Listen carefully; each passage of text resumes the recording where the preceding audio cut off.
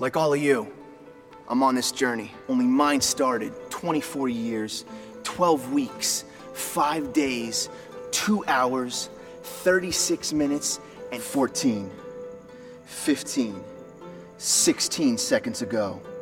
This journey was not of my own choosing. It was set in motion by God Himself long before my days came into being. And it's always been His plan to accomplish the unimaginable with me. 27, 28, 29. I've come so far, too far to turn back now. So no matter how hard this journey becomes, I will stay this course. I will not flinch, I will not blink, and I will not cower. There is no room for fear on this journey, because I know my God is with me, and He's bigger than anything this world can throw my way. Circumstances and setbacks will not dictate this course. 42, 43, 44. Instead, I'm reaching out. I'm reaching up for all that my God has for me. 56, 57, 58, 59, 60.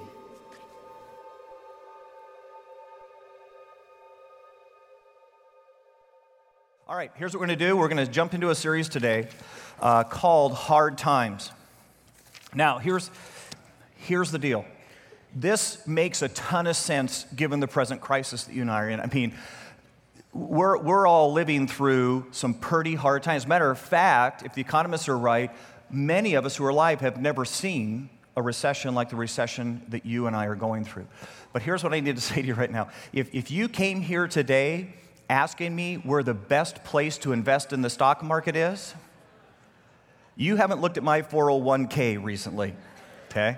I'm pretty sure that where I've landed right now is I think maybe I'm close to, if you took all the money I've ever invested, I may be somewhere at even now. If you want to ask me where the best interest rates are and what to do with your home mortgage, I think my home right now is probably worth about 2/3 of what I owe on it. Okay, so you're not going to get that advice in this room. But I think there's a bigger question that you and I need to navigate, need to land in this moment. Because here's the deal. Even if I could advise you today and say, look, if you would just buy Pepsi-Cola stock, or if I could say to you, hey, let me tell you about another lending agency and you can refi, and you realize the next time a crisis came in your life, it's not going to look like this crisis. It's going to be different. It's going to be a loved one who's sick. It's going to be a friend who betrays. It's going to be different. And if all I do is tell you where easy times are now, the same fear that you and I are experiencing, the same confusion, the same struggle that's going on in our hearts will be there all over again the next time when the doctor says cancer. And the bigger question to ask right now is, no.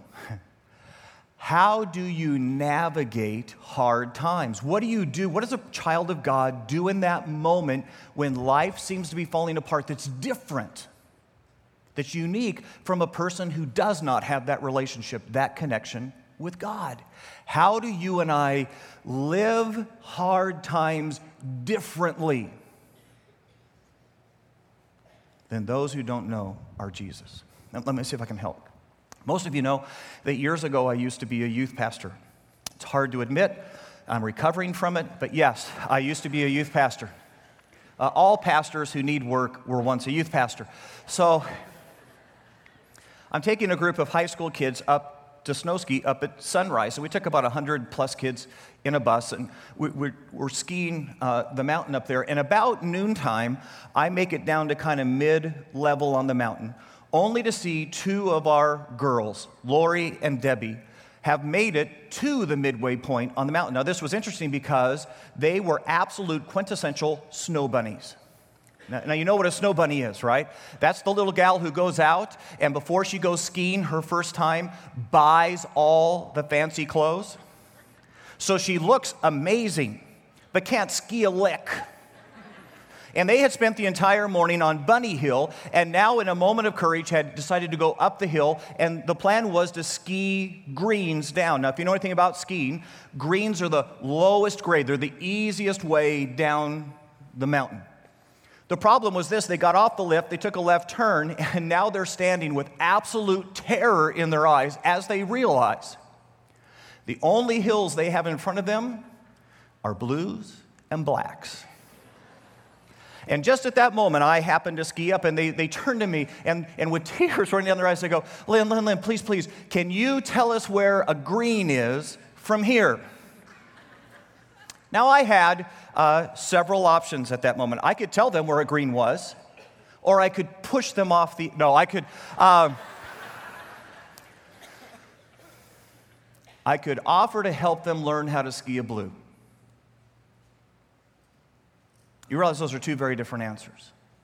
Because if I send them to the green, I help them, in other words, you ready? I help them find the smoother hill, the calmer waters, so to speak.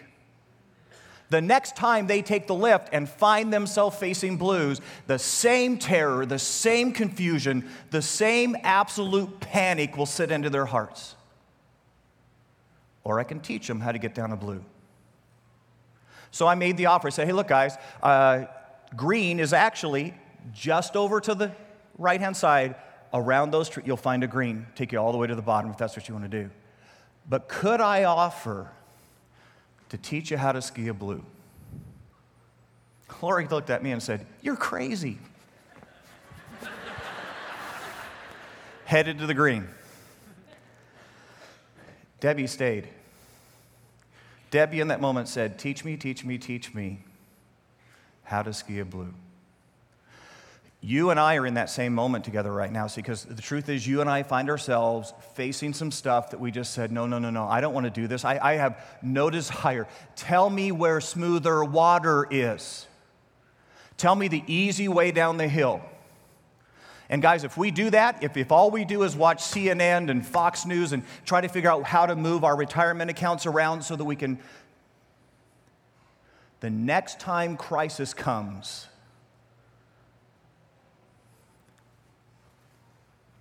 this isn't the worst crisis you and I are going to face. And I'm not saying that to be doomed. I'm just saying this isn't the worst. And the next time crisis comes, you and I will be filled with the same panic, and you and I will be consumed with the same fear. We'll all be like ostriches, sticking our heads in the ground and hoping the danger goes away. Or you and I can take the moment to learn to ski blues. There's more at stake in the room right now. There's a bigger conversation to be had right now than where do I put my investments?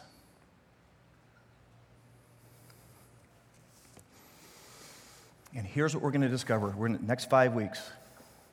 That the question whenever you and I face hard times is not, where's the easy way down the hill? You ready? The better question that every one of us should ask is simply this. What would someone do who's in exactly the same circumstances that I'm in? What would someone do if they were in the marriage that I'm in? And there was the same struggle and the same fights going on and the same level of exasperation and frustration. What would someone do in a marriage like my marriage if they were absolutely confident that God was in control? What would that person do? What would someone do if they had just visited the doctor and the doctor had looked and said the word that none of us ever wants to hear, cancer? Now, I know what my heart wants to do. I know what but what would someone do who just heard the words cancer do if they absolutely believed that God was in control? What would someone do whose 401k was upside down, whose mortgage miles from just breaking even? What would that person do? The person who's in exactly the same circumstances, dealing with exactly the same issues, that I'm dealing with? What would that person do if they absolutely believed that God hadn't abandoned them? And better than that, that God was with them. What would that person do in hard times?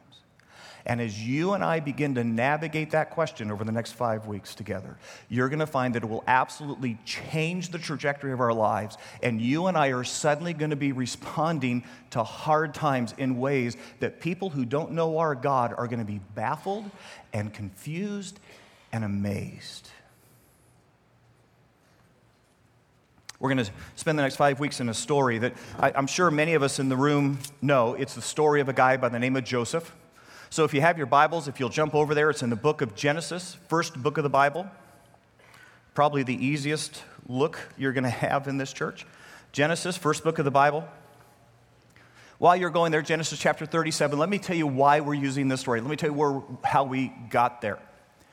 This is an amazing, amazing, amazing, amazing, amazing story of a guy who starts out at 17 years of age navigating stuff that you and I will probably never see in our entire lives.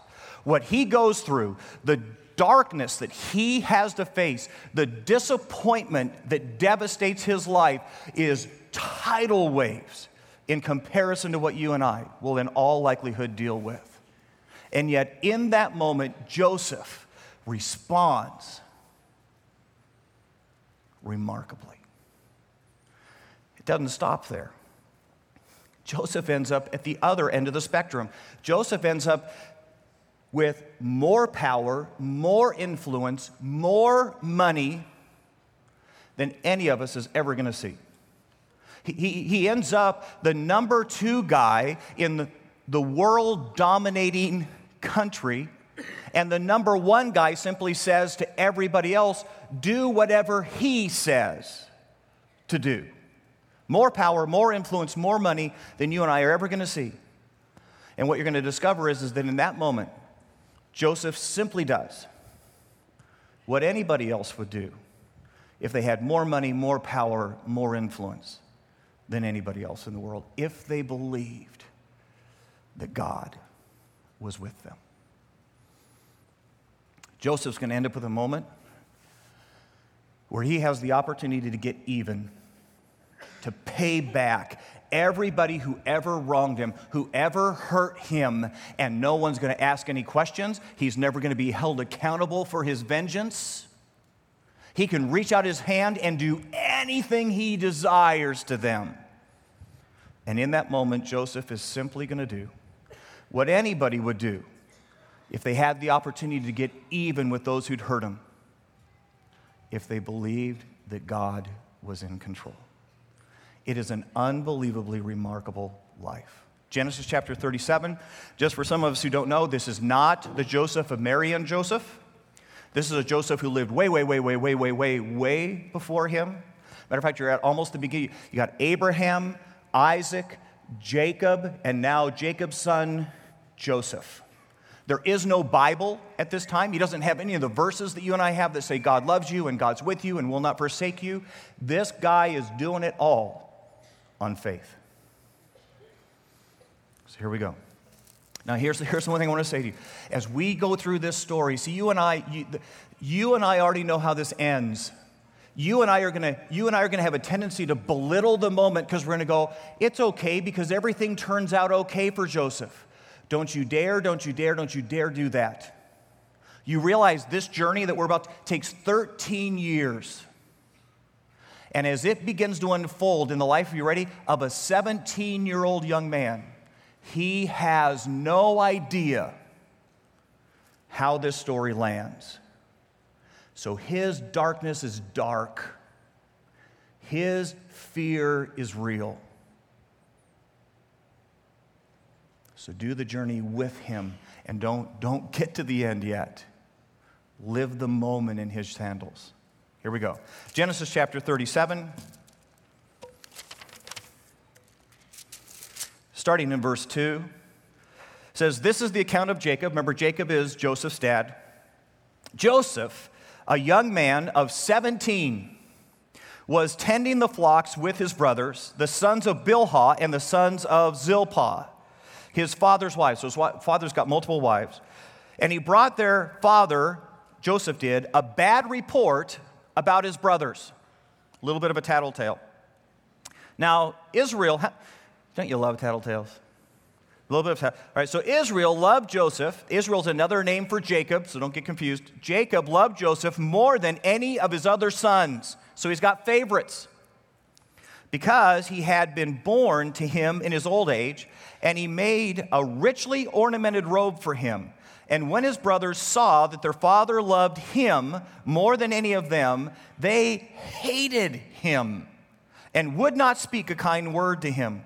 Joseph had a dream, and when he told it to his brothers, they hated him all the more. Now, get the moment.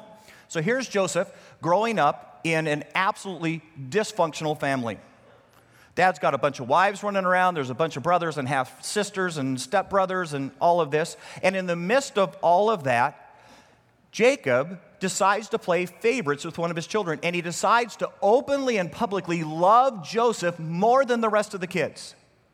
And just to rub it in their faces a little, Jacob gives a highly decorated, brightly colored robe to Joseph, so that every time Joseph walks in the room, guess what all the rest of the brothers and sisters know? There's the spoiled little bratty kid. And it says it gets so bad in that home that his brothers can't open their mouths and say anything that's not hateful.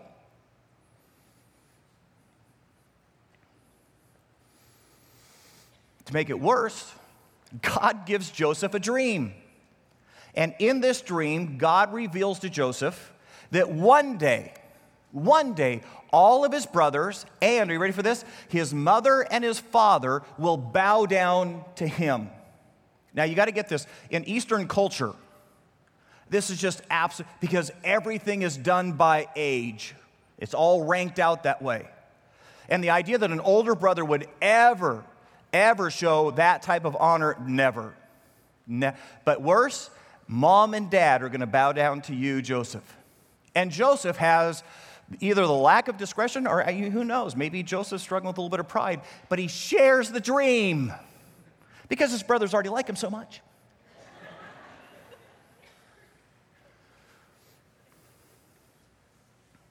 Skip forward a few verses, and Joseph's been at home. His brothers have been in the field working, taking care of the sheep. I'm sure that made them very happy. And Dad calls Joseph in and says, Joseph, go find your brothers. I want you to give me another report. So Joseph goes out looking for his brothers. The story talks about how he finds them. But it's an interesting comment in the story. It says, and while Joseph was a long way off, his brothers saw him. I wonder how they saw him. His stinking brightly colored coat.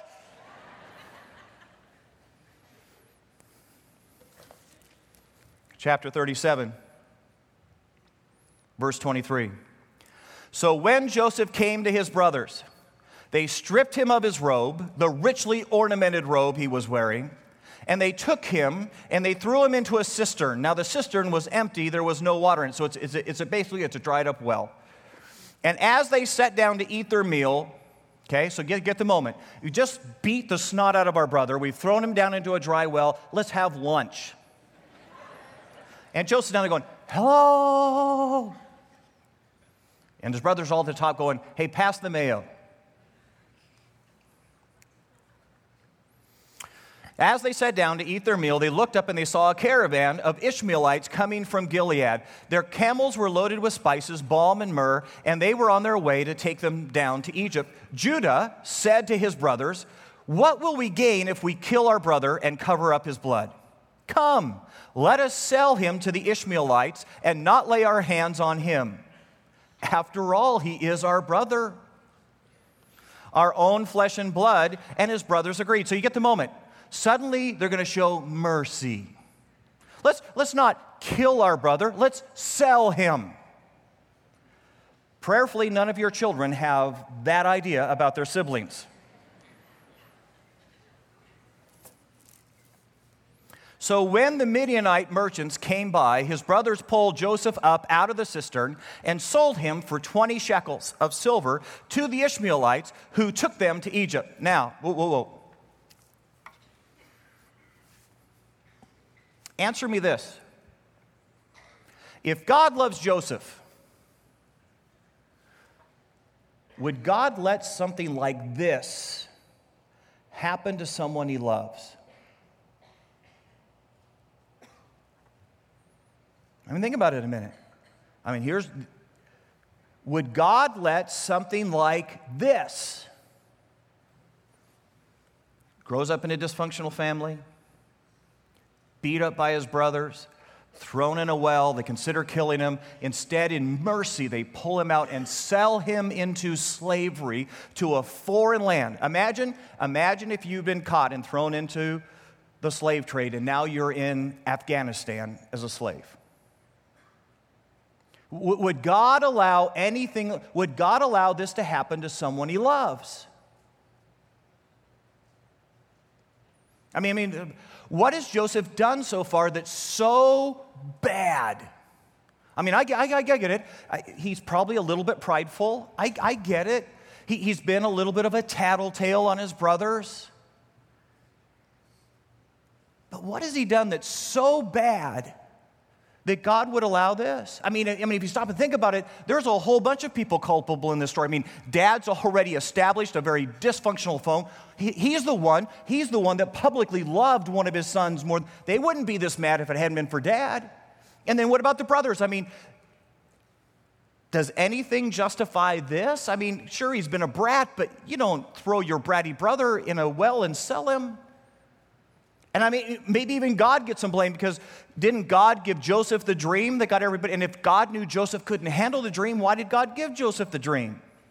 What has Joseph done that's so bad? And if God loved Joseph, why is this happening? See, this is a big question for you and me, because you and I have asked this same question, haven't we? If God loves me, then why did God let my friend betray me? If God really, really loves me, then why is my marriage so bad? If God really cares for me, how come I got the pink slip?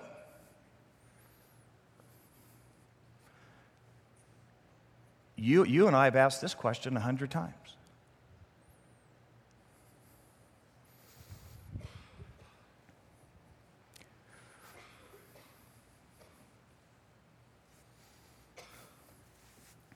Isn't it interesting that we measure the love of God by our bank accounts and by what car we drive? And if I drive a big enough car and my house is big enough, then God must love me. And when things are going bad and my job isn't turning out and my marriage, then God doesn't love me. Really? Then what does that say about everybody living in Africa? God loves Americans more than Africans? Well, what does that say about every handicapped child born in this world? God loved you because he made you whole and he made them handicapped. Is the love of God really honestly measured by your and my prosperity and comfort?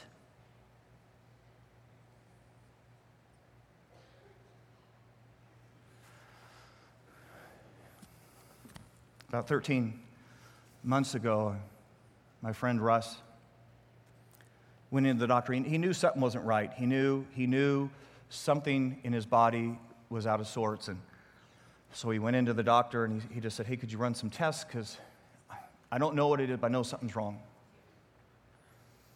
And sure enough, the doctors came back and they said, "Russ, you've got advanced liver cancer. It's highly aggressive. And the truth is, if we'd caught this really early, then maybe we could have done something, but it's way too late, and you just need to go home and say whatever you need to say to your family and get ready."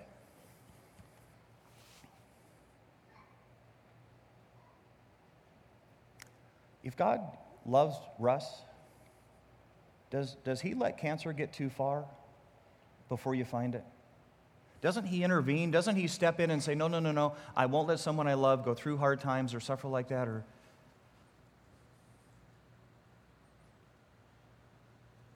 isn't it interesting that we measure the love of God by our comfort?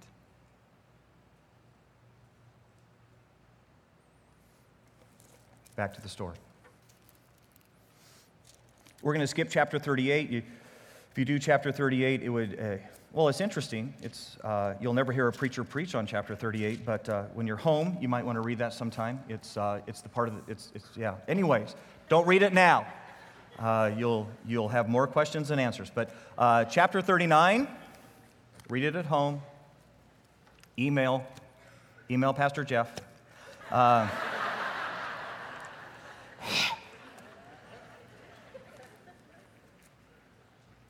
And what God's going to say next about the life of Joseph is going to be absolutely mind-boggling. You ready for this? It's chapter 39, verse 1. Here we go, because the story's picking up again. Here's what it says. Now Joseph had been taken down to Egypt, so they've completed the trip. Potiphar, an Egyptian who was one of the Pharaoh's officials, the captain of the guard, bought him from the Ishmaelites who had taken him there. I mean, guys, think about how far this guy's life has fallen. This guy probably lived in a family that was wealthy enough to have slaves. Now, within the course of a couple hours, he are one. The question on his heart is, I wonder who my new master is going to be. I wonder how much I will fetch on the auction block.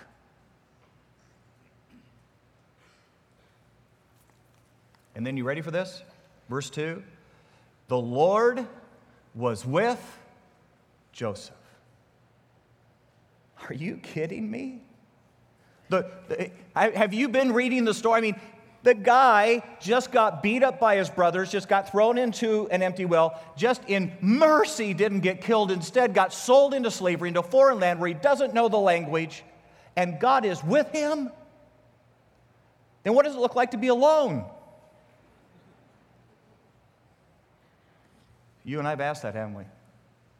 If this is God with me, then what does it look like to be alone? I mean, wait. If God was with him, shouldn't he be back home with mom and dad, hanging out at the tent? And shouldn't the brothers be the ones in Egypt building pyramids without change for the Coke machine? If God is with Joseph, couldn't God have intervened? Couldn't God have stepped in and kept Joseph from even finding his brothers that day? Or couldn't he have, made it so that when they negotiated with the Ishmaelite traders, they said, no, the price is too high, and the brothers changed their mind, and they all went, ha, ha, ha, it was just a joke, and we'll all go home. I mean, if God is with him,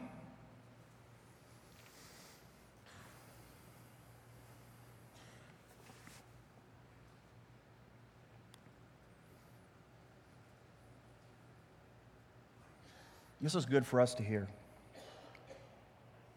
Because you and I have faced moments. Some of us are in moments right now. And our answer is, if this is what it means for God to be with me,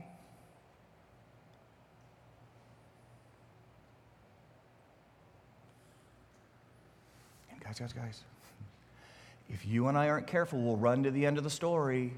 We'll realize that in every one of these moments, God was in absolute control. God knew exactly what he was doing. God is orchestrating the moments. He's sending Joseph to Egypt so he can become the second most powerful guy in the world, and he would have never done that from his parents' farm.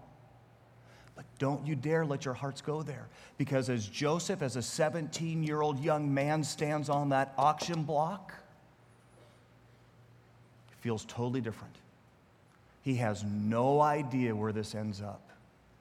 And he, just like us, is struggling at the moment to say, whoa. God, if this is what it feels like for you to be with me, then could you go be with someone else?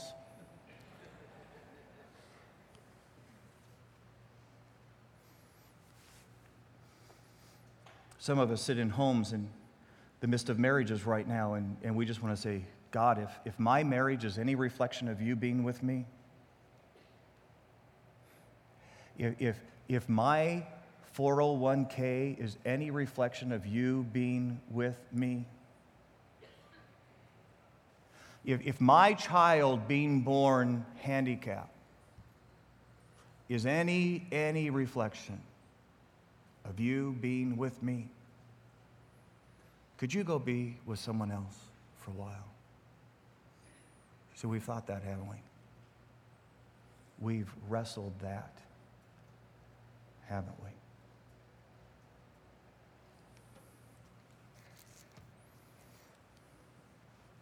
What does Joseph do next? Because what Joseph does next is the stunning part of the story. It is absolutely different than what you and I are prone to and what you and I are moved to and what our gut says to do. When the bottom falls out and God seems to be absent. Back to the passage, verse 2. And the Lord was with Joseph, and he prospered. He prospered. And he lived in the house of the Egyptian master. Wait, you made him a prosperous slave. Woo! And when his master saw that the Lord was with him, and that the Lord gave him success in everything he did, Joseph found favor in his eyes and became his attendant. Potiphar put him in charge of his household, and he entrusted to his care everything he owned. From the time he put him in charge of his household and all that he owned, the Lord blessed the household of the Egyptian because of Joseph. The blessing of the Lord was on everything Potiphar had, and both in the house and in the field. You get the moment. You get the moment. Joseph doesn't shake his fist at God. Joseph doesn't say, God, how in the world did you get me? Hey, I didn't, this isn't fair and it's not right and how dare. Joseph doesn't stick his hand and try to fix it for God. God, you apparently have lost control. Your hands are off the steering wheel. Let me fix this. I'll run away from my slave master and I'll head back home and I'll patch it up with my brother. Joseph doesn't throw in his faith. He doesn't grab and go, look, if this is what following God looks like, then take it. All the things that you and I would be inclined to do in a moment like this. And instead, here's what he simply does. Joseph, you ready for this? Joseph does what any 17-year-old would do, who'd grown up in a dysfunctional family, who'd been hated and despised by his brothers, who'd been beat up and thrown into a well, who'd been sold into slavery into a foreign land and now found himself absolutely out of touch with all of his family, his parents believing he did. Joseph does what any 17-year-old would do in that circumstance, who believed that God was still with him. He lived that moment with honor. He said, I will be the best darn slave to the glory of God, because this is where God has placed me. Which brings you and me to the moment. What is the question? What is the question that you and I are compelled to ask when you and I face the hardest of times? What would anybody do who was me, who had the same circumstances, the same hurdles to go through, the same desperate moment? What would anybody do who was me, who was absolutely confident that God was with them? What would someone do who was now 32 years old and had never been married, and finally there was somebody interested, and they knew deep down in their heart that wasn't the type of person God would ever put them with? They don't even know their God yet, but they're interested. And the ring is only a moment away. What would anybody do in that circumstance who thought potentially they faced a life of singleness if they were confident that God was with them? What would someone like you, in the same circumstances that you're in the same marriage that you're in, and when that moment comes and you go, look, I have tried everything and we are fighting like cats and dogs and I'm just exhausted. I am worn out. There's not 1 ounce of energy left. And truth be told, I don't even love my spouse right now. What would somebody do in a marriage like that? Exactly like yours. If they believed that God was in control. What would somebody do in economic times like this when our 401ks are upside down and our houses and our mortgages are in the tank and the offering plate got passed? If they believed that God was still in control.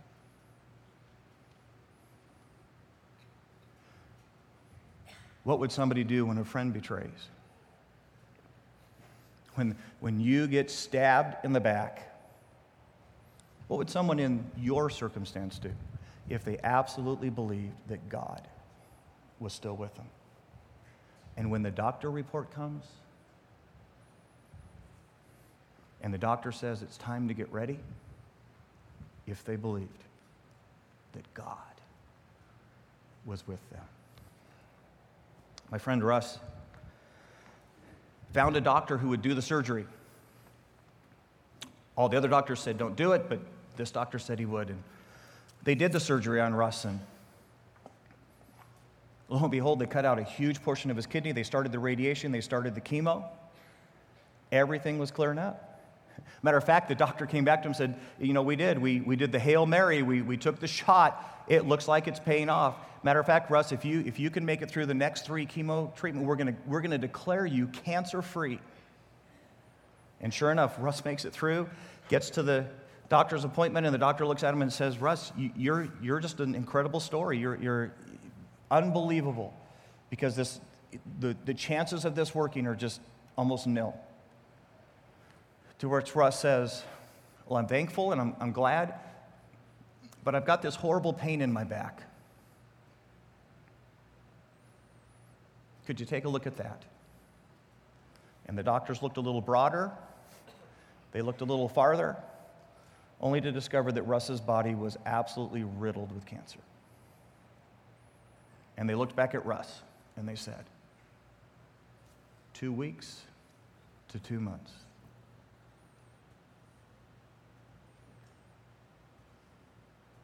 What do you do in a moment like that? When the doctor says, if you believe that God's in control. I went to my friend Russ and I said, Russ, I hate that answer. With all of I hate that answer. And here's what Russ said back to me. My faith in God is greater than my frustration with God. Let me say that again. My faith in God is greater than my frustration with God. What do you do when the doctor says you got cancer and you got 2 months to live? You do exactly what anybody would do who was given 2 months to live if you believe God's in control. Which leaves you and me with the question, what would anybody do facing what you're facing right now, facing what you will face? What would they do? How would they behave if they truly, truly believed that God was with them? And just do that. Let's pray. Dear Lord Jesus, we simply come to you in this moment and we acknowledge we so often measure your faithfulness and we measure your goodness by our bank account and by the size of the home we live in or whether or not we got that last promotion at work. And we get so convinced in our lives that if life doesn't land where we were expecting and if we don't get the answers we were anticipating, that somehow you've left us and abandoned us to our own.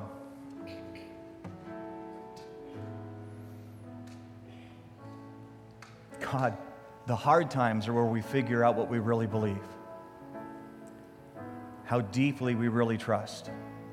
And so, God, as many of us in this room are in hard times right now, we simply choose to live this moment with the confidence that God is with us. This is our prayer. Give us the courage. In Jesus' name, amen.